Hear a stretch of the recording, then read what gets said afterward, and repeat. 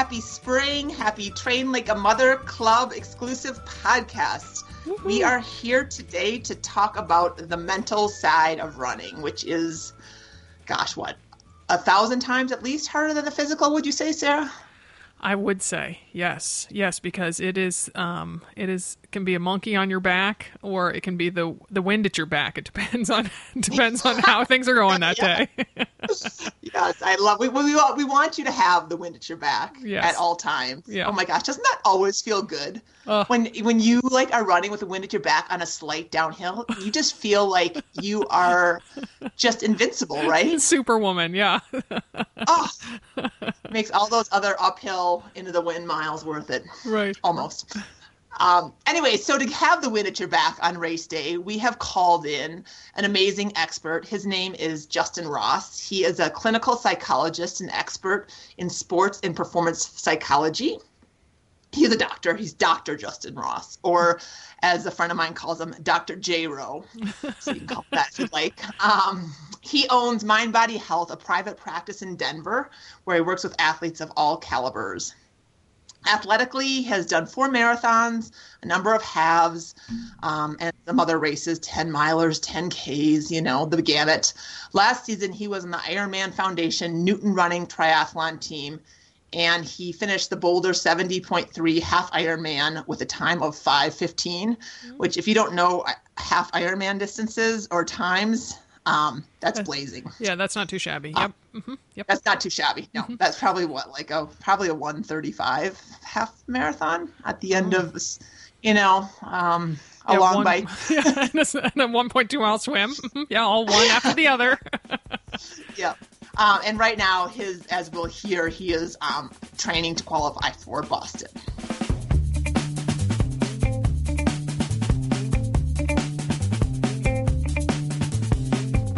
So welcome, Dr. Justin Ross. We're so thrilled that you could join us this morning and impart your wisdom on mental toughness and the sports psychology side of running.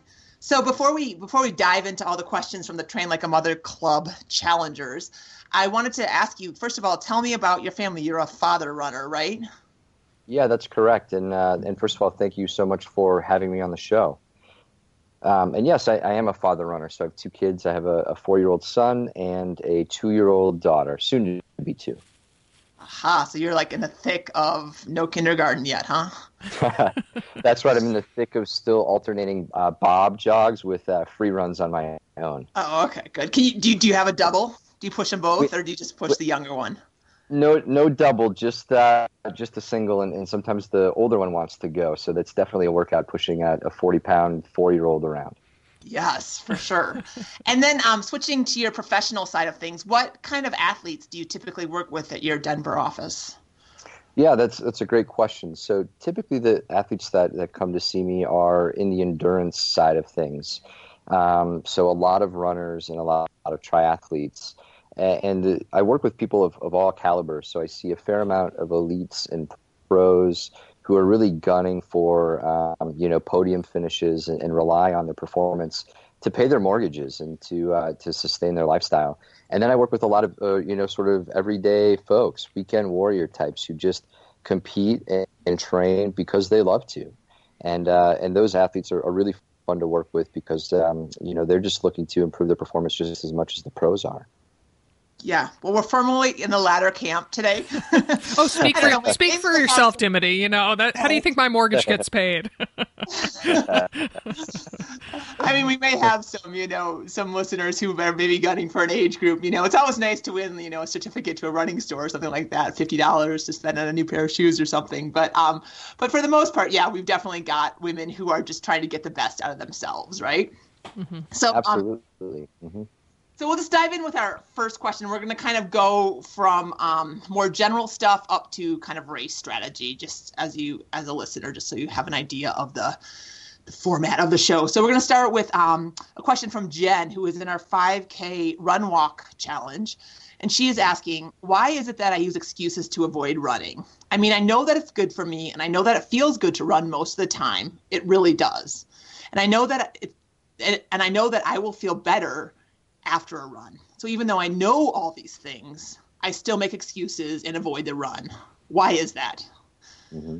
That is such a great question from Jen about sort of the mental barriers to training and to going out and running. And I think it's really common for all of us to hit that hurdle at some point along the way.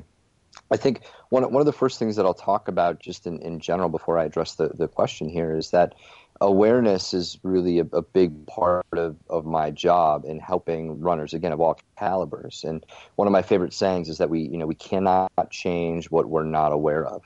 And so to improve or to work on the mental game, it really does start with focusing on awareness. And so usually what I would do with a question like this is I think it comes back to Jen a little bit to ask, or for have her to be self-reflective, to think about the specific things that are occurring for her when she hits that barrier.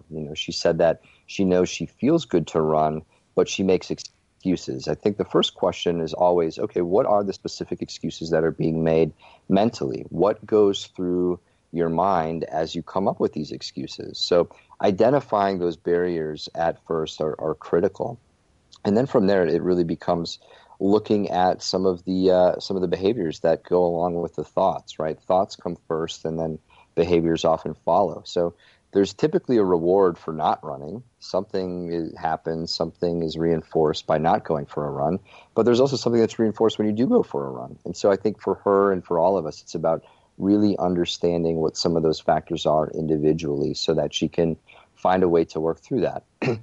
That being said, I think there are some things to really address here. So another one of my favorite quotes, I'm going to drop a couple of quotes today, is Yogi Berra, right? The late, great New York Yankee baseball player, has this magnificent quote that he said, baseball is 90% mental and the other half is physical, right? Which is this really great kind of nuanced quote. And I think if you replace baseball with running, that's a big part of it. Running is a very mental sport. And that goes all the way from the basics of training and lacing up your shoes every day to being at mile 20 of a marathon. There's mindset training that's required along every piece of the path. So a couple of things to think about would be really understanding the habits that go into running and training. There's this idea, it's called initiation energy. And with that, I think about it as the rule of 20 seconds, meaning if we find something that we want to do, we need to make it easy to engage in. And so often if getting ready to go for a run is difficult, right? We have to put on our shoes, we have to drag out our clothes, we have to find our sunglasses, we have to get our Garmin's loaded. There are all these little things that go into it. We can really make excuses to not go and do that. And it's as simple as tying our shoes, but we can make it seem monumental to get the task started. So one of the things to make it easy is finding all those little things to get you out the door the easiest way possible. So one of the things my coach talks about is that she sleeps in her running clothes so that in the morning she wakes up, her alarm goes off, that is eliminated. She does not have to worry about putting her clothes on. That decision has already been made. If you get your shoes close to the door and you don't have to go look for them, if you have all your materials prepared, it makes it a lot easier to overcome some of the mental energy that we can throw in there that gets in the way of going out and running. All right, wait, so let me stop you for 1 second and back up because you've said a lot of interesting things and I want to make sure we can unpack them a little bit. So the first thing I want to say is you said that there's a reward for not running. What would that be? Like, is that maybe like time with your kids if you're feeling guilty, or because the biggest thing, just as you well know, you're a busy professional who also is a runner, and a father. Time. It's always, that's what we hear 90% of the time. I don't have enough time. Right. So first of all, talk about the rewards of not running, and then let's just talk specifically about the time thing. I like that rule of 20 seconds, but that's just putting your gear on. That's not talking your partner into it. That's not dealing with a boss that would rather have you at the keyboard, so. Yep. Yeah, absolutely. I think there could be a lot of factors that play into that. And again, it's about understanding what that is specifically for each individual. So a lot of times you're right. The family piece, the kid piece can be a huge reinforcement for not running, right? Often to dedicate time to running, we take something away. We're investing time in running, which means we're not investing time in something else, whether that's sleep in the morning or time with our family during the day or time to work on a project at home. And so it's investment energy. And often one of the biggest things that happens, especially for parents and especially for mothers, is I think, and fathers too, is we can feel like we're not doing good enough in all areas of our lives, right? We don't feel like we're investing enough time or quality time with our kids, with our families. We don't feel like we're investing enough time in managing our workloads or our careers or taking care of things around the house or in projects. And so that can be something that really preys on our desire to go out and do things. For a lot of people, running is this great privilege. It's not something that we need to do to survive. It's something that we get to do because we enjoy it and because it helps our identities. It helps us feel good about who we are. And so there can be a bit of guilt that goes into that when we're going out for a run on, say, a Saturday afternoon, and our kids and our families are at home hanging out, playing, having a good time. Okay, so what reward do you get for not running? Yeah, that's a good question. The reward that I would get for not running would be getting to spend time with my family, right? I usually do my runs during the day when my kids are getting ready for a nap or eating lunch. That's the time where I sneak out to go for a run. So by not running, I'm investing time in my family. For other people, it could be something else. It could be their one chance to have downtime during the week or during the weekend where they get to engage in reading a book or flipping through a magazine, watching TV, talking to a friend. There could be all of these other factors that go into it.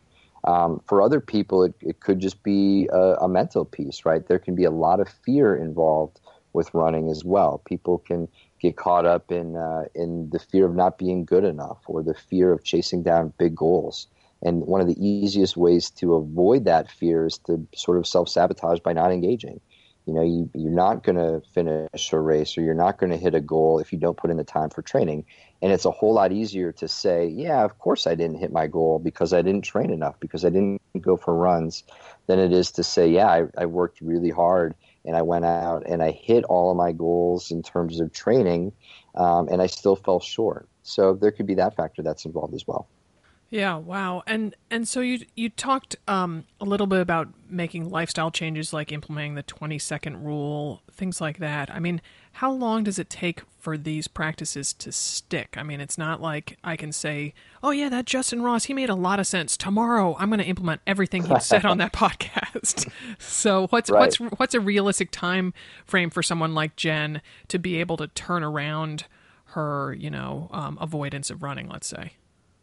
Yeah, it's a great question. I think about that in terms of sort of the New Year's resolution piece, right? A lot of people make New Year's resolutions, and they're always made with great intent. And anybody that I work with that's making a New Year's resolution, I say, all right, let's talk about your New Year's resolution on Valentine's Day. Let's see how it's doing then.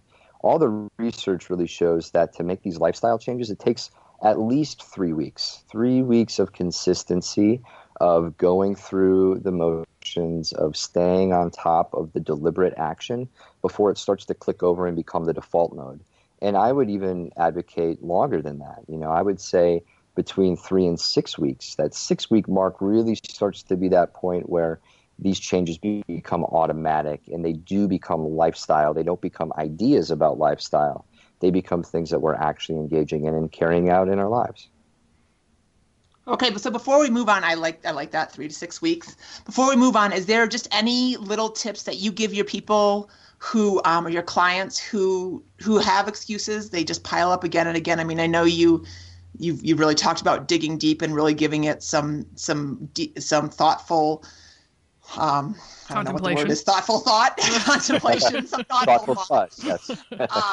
But I mean, I'm coming, Jen is sitting across from you and she says, okay, but I need concrete tips. Like, how am I going to get out the door? What would you say to her?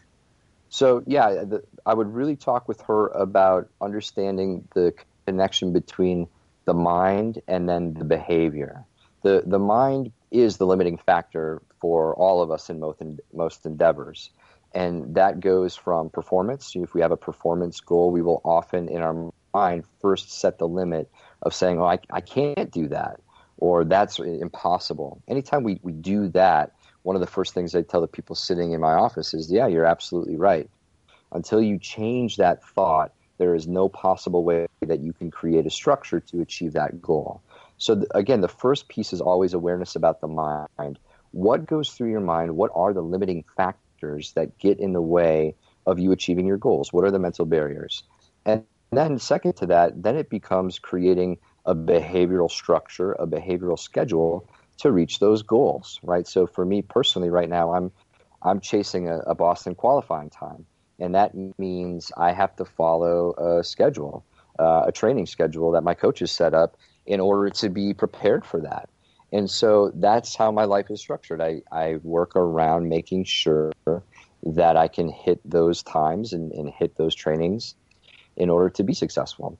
I think for somebody like Jen, who's really talking about just making sure she can get out the door, it's building in the support around her to make sure that that's possible. So yes, it's about the little things like, okay, make sure your clothes are ready, make sure your shoes are ready, make sure there's nothing small getting in the way of getting out the door, but then make sure you have support. Make sure that you're talking with your partner or your support system about the time you need to run and about what you need from them in order to get out the door, whether that's helping out with the kids or helping out with the household or being present so that you can afford that time to get away. Awesome. Yeah. One of the things that I used to do back in the day when I lived in New York City and I knew that I had to go to the gym after my work day and I didn't want to go, I knew that I wouldn't want to go, is I would go and drop my stuff off there before, like lock it up in a locker so that I had to go fetch it, which is, I mean, like little tricks like that. I think sometimes just to kind of force you, like, it's almost like, well, I don't have an excuse. I've got to have that stuff or they're going to cut off my lock and they're going to take my stuff. Right. So, absolutely. Or having the stuff in your trunk of your car so you can, you can run at lunchtime or after work, or right before school pickup or stuff like that, having it accessible. I mean, I think that's important. Yeah, all that's, and there's so many little things. People who run with water, for example, fill your water bottle the night before a run so that you're not spending, it sounds silly, but you're not spending the 10 to 15 seconds to fill it in the morning as you're trying to get out the door. Have as much ready and accessible as you can ahead of the time. Totally. Yeah. I also think not walking back into the house, like if I don't know, I walk outside and I'm like, oh, I really wish I brought my gloves. I'm like, nope, it's, it's above freezing. My hands will be okay. I'll just pull my shirt down over my hands until I warm up a little because right. I feel it really stops the clock and, my momentum when I head back inside for something. So, right. So the next question comes from Katie, who says she was never an athlete prior to starting running when she thinks she was about 31 when she started. She says, I didn't grow up learning how to push my body or be mentally tough. And although she does admit that she logged many, many hours practicing piano, so it might be interesting to know if something that dedication to a different type of activity plays into this. But so her question is, for those of us who can talk ourselves out of pretty much anything related to sweating, I'm curious to hear about developing mental toughness as an adult. Mm-hmm. Yeah, this is such a great question from Katie, and I think one of my favorite areas to talk about in sports psychology really is this idea of mental toughness, because the truth is, again, with running isn't always pretty or pleasant or comfortable, and if you don't develop mental toughness skills, you're going to run into barriers very, very quickly. And so I think this is definitely a skill-based area that is important for all of us to work on. So the first thing I think about in terms of what Katie is saying is that she already has something in her repertoire of mental toughness by having this practice background of practicing piano. She has probably already learned something intuitively about what it's like to sit down for many hours to play pieces and to learn how to go through different progressions in order to be successful. And the truth is, playing an instrument isn't that much different than learning how to be tough in a sport. There's a lot of factors that overlap in terms of commitment and discipline and sticking with something when it's difficult. So again, to back up, awareness is key here. I think mental toughness needs to first be something that is self-defined by all of us. We need to be able to create our own definition of mental toughness. My own personal definition that I use for myself and that I sort of like to lead in with clients is it's this general idea about learning how to persevere. And that means regardless of situation, for those who are running and running races, you'll know that one of the biggest things that happens is there's a lot of uncontrollable factors that occur on race day. You can hit weather that is just absolutely horrid. It's raining, it's cold, it's snowy. And you're going to have to figure out how to show up regardless of that condition. And that requires mental toughness, how we talk to ourselves, how we appraise what's happening in our minds, and understanding some key elements for dealing with that. So I grew up playing piano, probably not like Katie, and but I grew up as an athlete, but I didn't get any mental toughness skills, playing high school tennis. I mean, yep. I think the difference between playing piano and running, and I mean, I understand the comparison between just learning how to do something step by step, but playing piano for the most part is not physically uncomfortable. And that's where I have such a hard time with running, is as soon as lean into the hurt, it's for a good reason. Like, you're supposed to hurt. I'm like, screw that. This hurts. I'm backing off. Right. I don't forget my time goal. Right. And so that's, I think, I think that's kind of the mental, what, if I were sitting in your office, what would what are some things that you would tell me to do or tell Katie to do? Yeah. So and you're absolutely right. I mean, given any run, at some point, it's going to be uncomfortable. And the key to success is determining what happens in that moment. There's this new model that's sort of emerging, and it's called the psychobiological model of endurance performance, which is really beefy language that really is just boiled down to two factors. One, it matters how much willingness you have to experience discomfort. And two, that's tied to your motivation for achieving a goal, whatever goal you may have in mind. So it really comes down to, in that moment, how willing are you to experience the discomfort? Now, there are specific strategies for that, and I kind of break them down into a couple of core areas. The first area would be self-talk strategies. So these are the things that go through our minds. These are the things that we're saying to ourselves about not only the experience in the moment, but about who we are as athletes, about our capabilities in that moment to handle the discomfort. And that sort of ties into the second piece, which is called self-appraisal. So self-appraisal is what you're noticing in your body and then what you're saying about it. And often what happens, the biggest thing that gets us into trouble and the biggest thing that leads to us either slowing down or stopping to walk is that we appraise something in our body as uncomfortable, and then we give ourselves a story that we're not able to handle that discomfort, or that we would be better off by slowing down, or better yet, by walking. And the whole idea of mental toughness there is, in that moment, being able to self-appraise differently, to self-talk differently, and to be able to find this sort of grit to go towards the discomfort.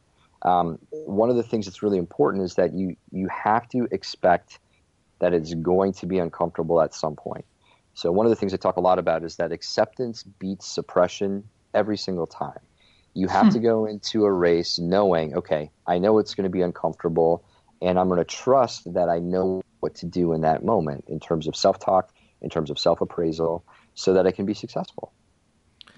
I'd like to also say, well, first of all, I am going to put everything you just said into the pocket of my Saucony Bullet Capris and carry it with me as I run from Hopkinton to Boston, because, I mean, that's some powerful stuff you were saying there. But when I was listening to Dimity talk, I wrote the mental toughness chapter for Run Like a Mother, and I remember, and Dimity talked in there, she had a sidebar about it, about how she doesn't have any mental toughness, and then I hear her talk and I think, but that she did an Ironman in just an amazing style and time and effort, and now she's training for an ultra. And this isn't so much a question about Dimity just herself, but I think maybe that there are women have mental toughness, they just almost don't recognize it as what it is, and that again, going back to that self-awareness piece, Are there kind of markers of mental toughness that you could kind of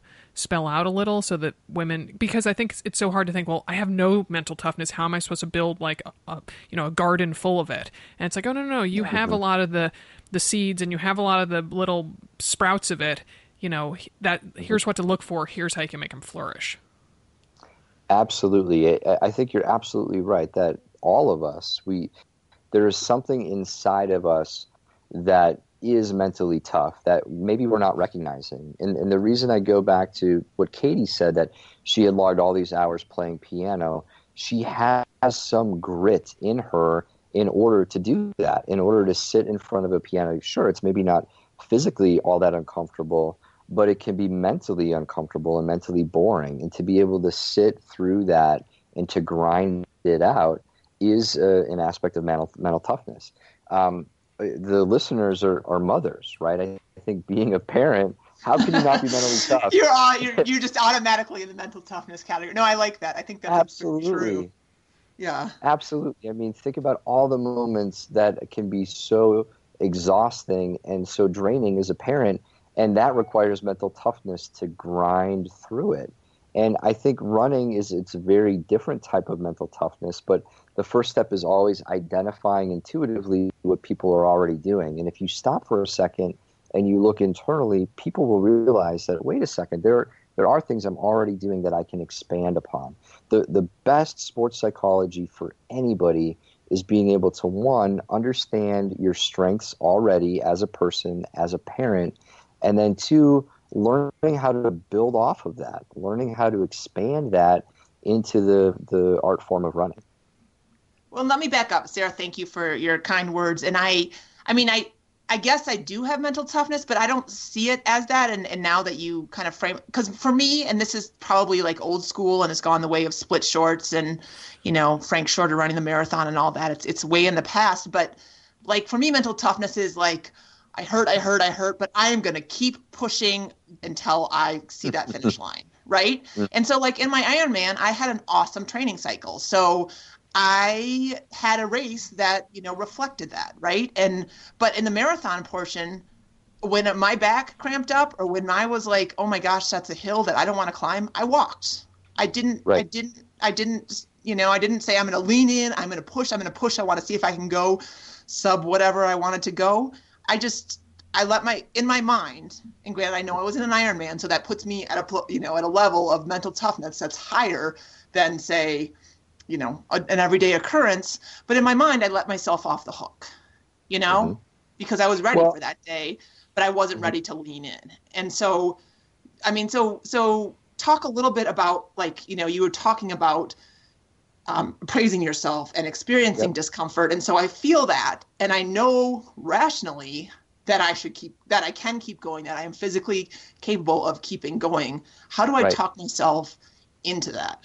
Like, is it a mantra? Is it a song? Is it whatever? So, yeah. Well, first of all, congrats on an Ironman finish. That is a beast of an event that requires so much dedication and training. And it really does require suffering on race day in order to get through it. One of the things you had said there is so important, right? The first self-appraisal piece is I hurt. And the more you go internal, the more you focus internally on the discomfort, the more your mind is going to want to slow down and the more you are going to slow down.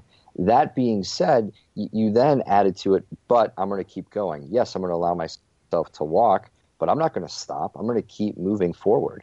And so that's the piece I think that shows the strengths of saying, I have a goal of finishing, and if I'm going to finish, I need to keep moving. There's nothing wrong with walking at all if that's what your body is telling you to do. It's in those moments really learning kind of the critical point of delicate balance in your mind. If you're telling yourself over and over again, I hurt, you're going to slow down no matter what. So one of the things you could focus on there is really changing the language in your mind of saying, okay, I'm noticing that I'm uncomfortable, but I'm not going to stop. I'm going to keep going. And what you can do is you can set little strategies along the way of either finding a focal point out in the field. So you can look at another athlete ahead of you and you say, okay, I'm just going to get to that person, and then I'm going to reappraise my situation.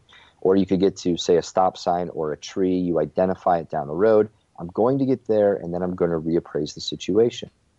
So it becomes this constant back and forth. And there's a lot of research that shows that that's important, this shifting from an internal focus to an external focus and having that be a balance along the way.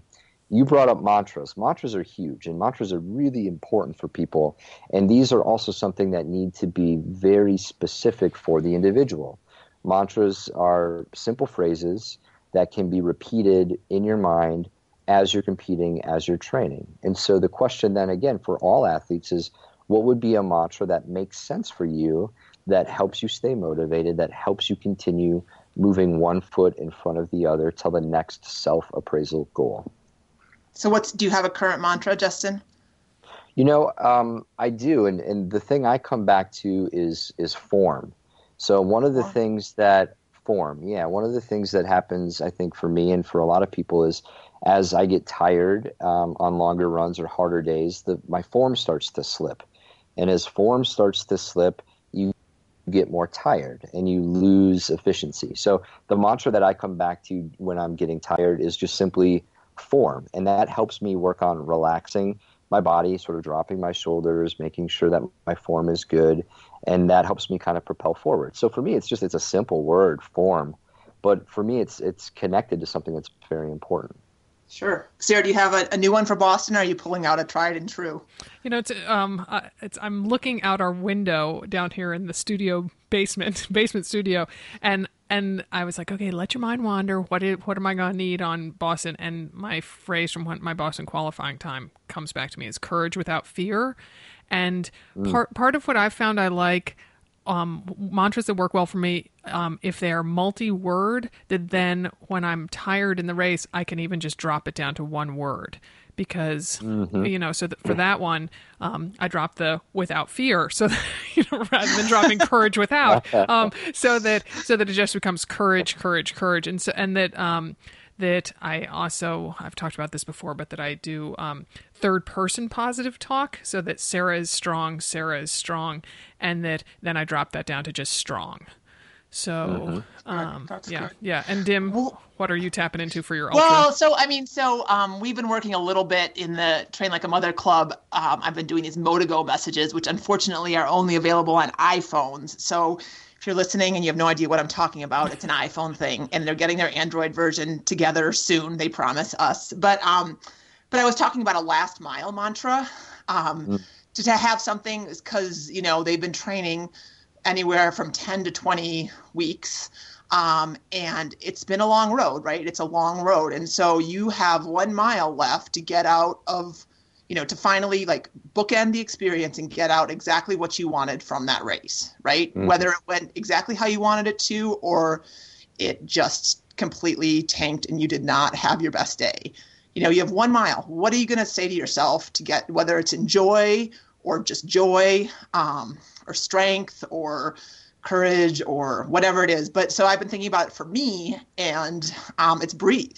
It's breathe and take it in. And especially because I'm going to go do an ultra, and that's a lot about the surroundings, and as much as it is about the race, and going to do it in northern Minnesota, it's going to be awesome. And, so just breathe, and then that's kind of like form, right? And that you get more oxygen to your muscles, and all of a sudden you have this second wind that you didn't expect to have. Right. And if you look, I think what's so great about mantras, and if you look at what we each just said, it really is about the experience on some level. So for me, it's a physiological piece that I connect to, form. And same with breathe, right? That's a physiological experience. But Sarah, what you're talking about is the emotional experience, right? Mm-hmm. Courage without fear. It's this approach to how you want to be in that moment. And if you can make the mantra about something like that, how you want to be in that moment, given the difficulty, you're going to find strength that you didn't even know existed, and you're going to be able to get through really difficult moments. I'm getting all teary listening to this. I have to say that. I know, I am too. I'm like, oh, I wish I was racing right now. I wish the race was next weekend. I know. Especially because I wouldn't have to do all those long runs in between now and then. Okay. Hold on. Okay. I get to ask a question. Yeah. Sorry, I thought it was your turn. Are you going to ask Kim's? I was thinking I'd skip over to Holly since it's about racing and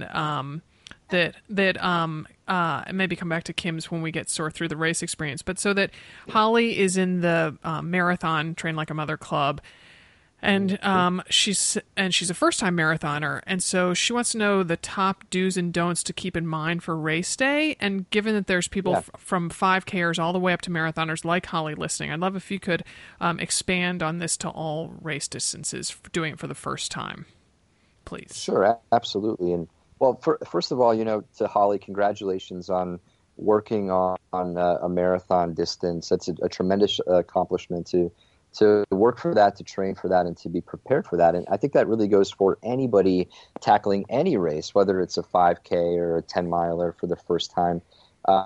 Congratulations on doing that. The first thing I always think about is to, one, just take some time to reflect on getting there, getting to race day, and appreciating the journey, right? The journey alone, I think, is so worthy of time and attention, and to give yourself a little bit of time and attention to be proud of that. So I think that's always a big first step. But on race day, there are definitely things to consider and certainly things to pay attention to. One of the big ones is, again, acceptance beats suppression, right? So one, you have to expect that you're going to be nervous, and you have to permit yourself the allowance to be nervous. That being said, enjoy everything there is about race day, about the expo, and about getting there and being at the starting line. Two, this is a little bit leading up to race day, but trust your taper. The taper can be just this maddening event for a lot of people, right? We work so hard for so long, and then we have 2 to 3 weeks where it's really, toned down, that it can create a lot of mental anxiety and a lot of mental stress. So the thing about the taper is enjoy it, allow yourself to rest, enjoy leisurely activities that maybe you let go. And remember that during your taper, you're not going to gain any fitness in the last couple of weeks before a race.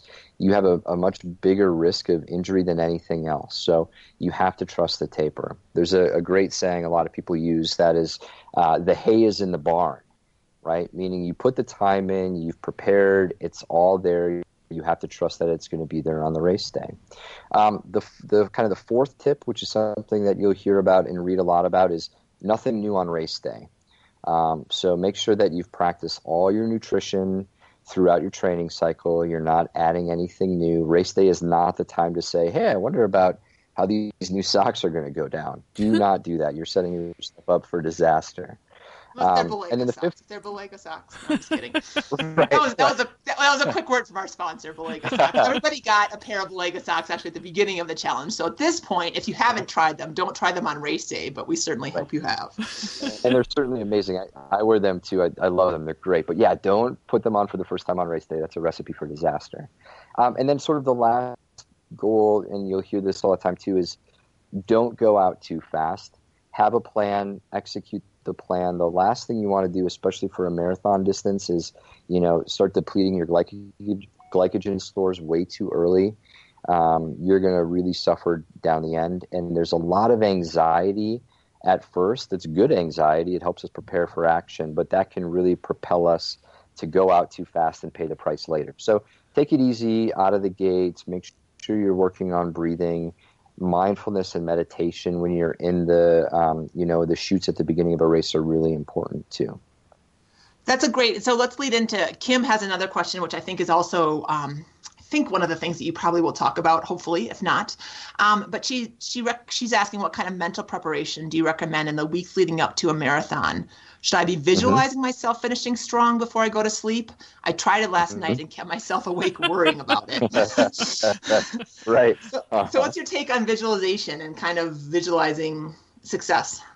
Yeah, visualization is great. Visualizing success is really important.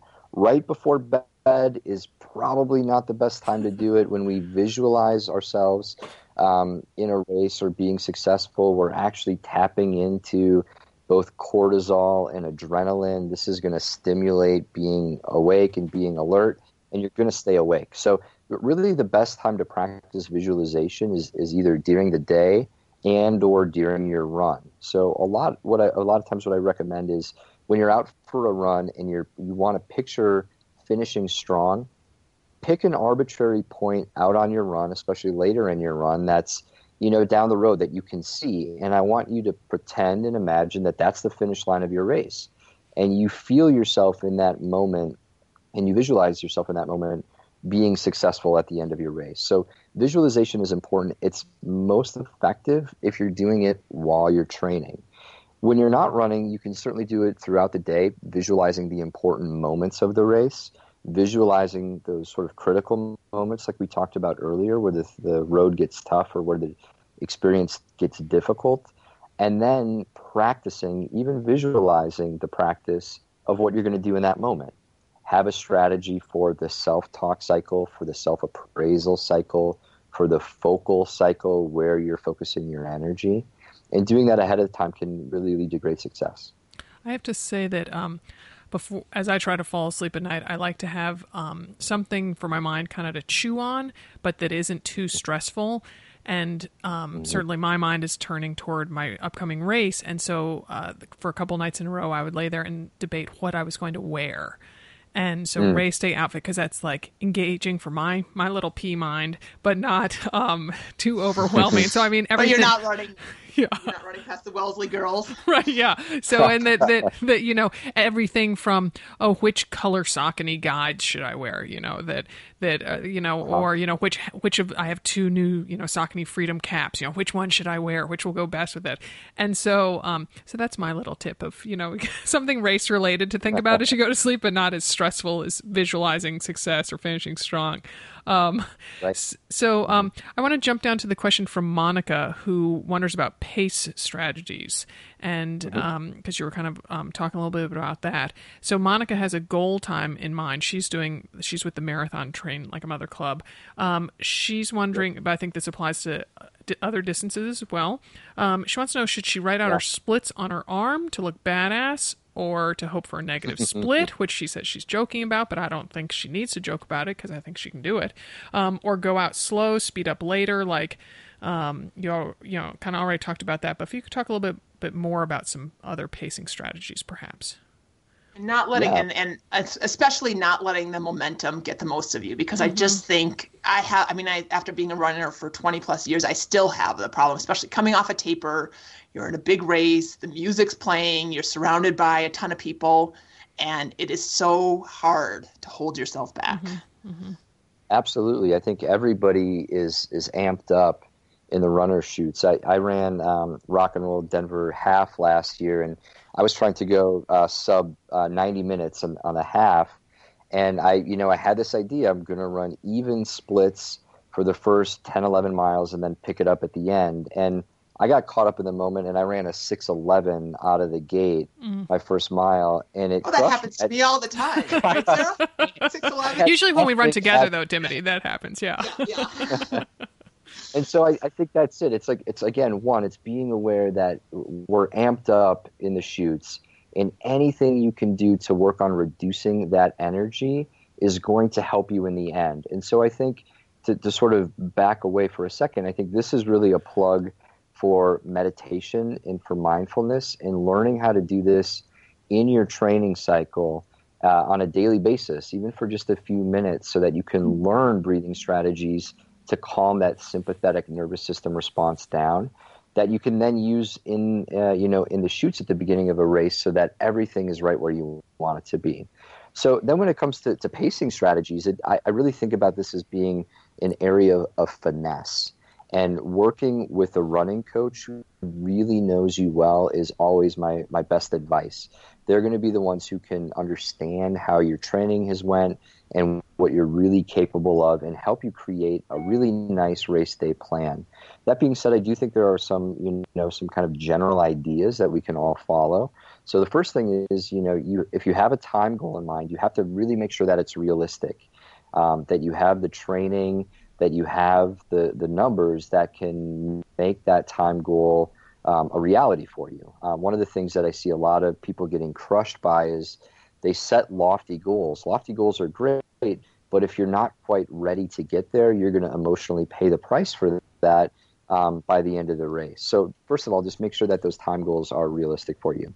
And then I think about really trying to go out evenly, to try to keep your splits as close to even as you can through the beginning portion of the race, and maybe even have your first mile or two be more heart rate based, where you're not trying to blow up your heart rate, knowing that you can catch up later.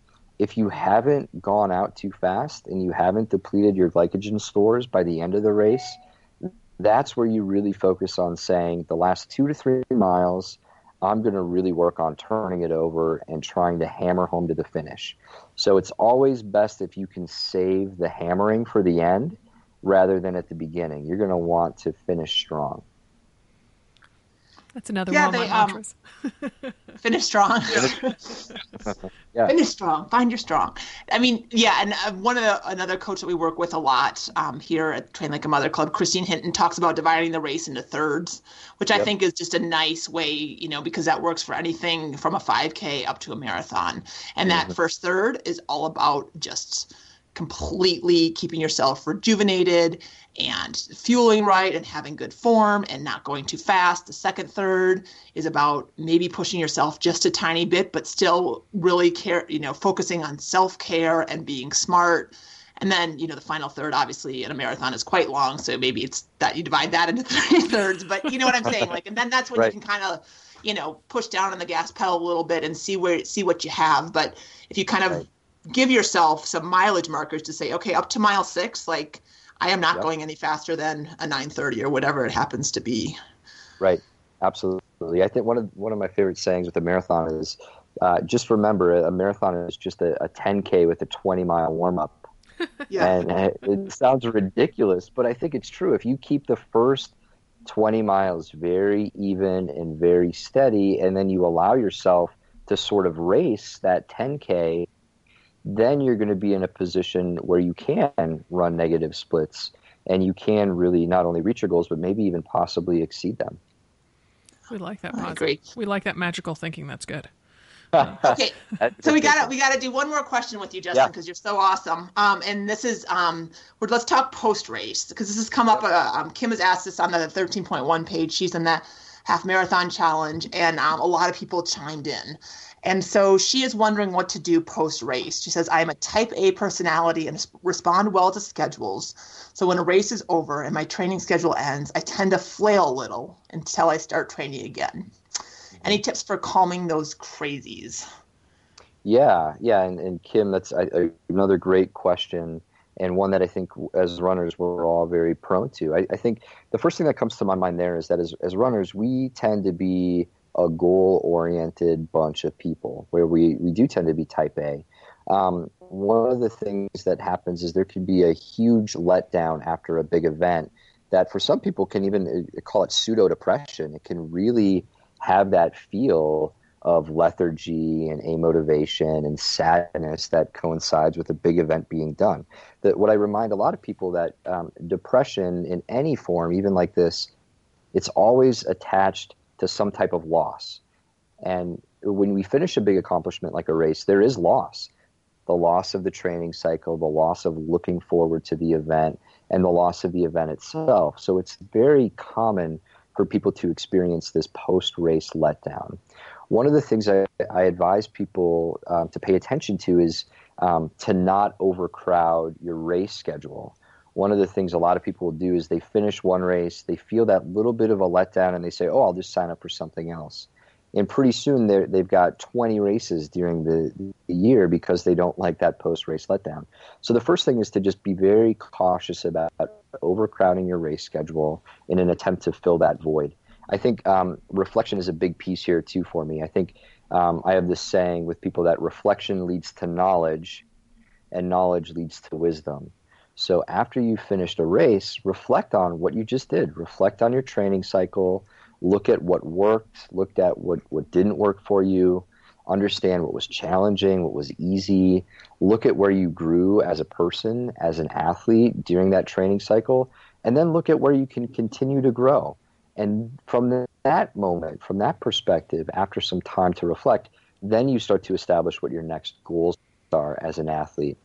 In the meantime, I think post-race, this is really a chance for you to engage in other meaningful things that maybe you didn't get to do when you were in full training mode. So this could be engaging with family, friends that maybe you didn't get to spend time with, to other activities that you wanted to get to, or projects, because those things, are there all along.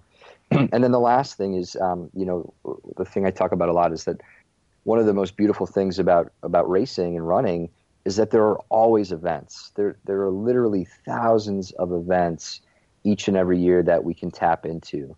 One of the things that I like the most is being able to say, yeah, I understand that these events are not going anywhere, and that I'll be able to continue lifelong fitness and lifelong running and be able to pick events that are meaningful for me as I go through my life. People who do too many events too quickly tend to burn out, and then that can be a pretty big issue for people. Yeah. Post-race blues, they're real. They are real. They are real. I can lean into those really well, in case you're wondering. I'm good at that. Got mental toughness when it comes to that. But you have been really, really insightful and helpful. Yeah. I have written down so many quotes that you've been talking. I'm like, oh yeah, that's perfect. So, Justin, I want to say I hope that you will join us on our regular Another Mother Runner podcast. I'd love to have you as a guest on there too. I get to be the co-host, though, Sarah. Yeah. I get to soak up this wisdom. Thank you for having me. I love being a part of it, and I'd be happy to to be involved in future podcasts. Great. Not that we put you on the spot or anything. I know. Right? It's like, never again. These loud, annoying ladies. Mother runners. Deal with those questions. Yeah. Good. All right. Thank you so much, Justin. Well, and good luck qualifying for Boston. Yeah. Just remember form. Form, breathing, and courage. I got it. All right. Take care. Excellent. All right. Okay, bye-bye.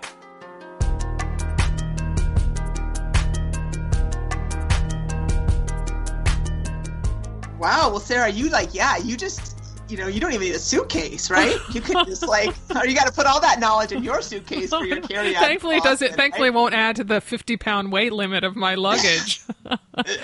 I mean, that was a wealth of great advice. I mean, that was really fantastic. What was the one? I mean, I didn't write anything down because acceptance beats what? Oh, yeah, acceptance beats suppression every time. And I love running isn't always pretty, pleasant, or comfortable. A marathon is just a 10K with a 20-mile warm-up. Let's see. Self-appraisal when you notice and what you do about it. Yeah.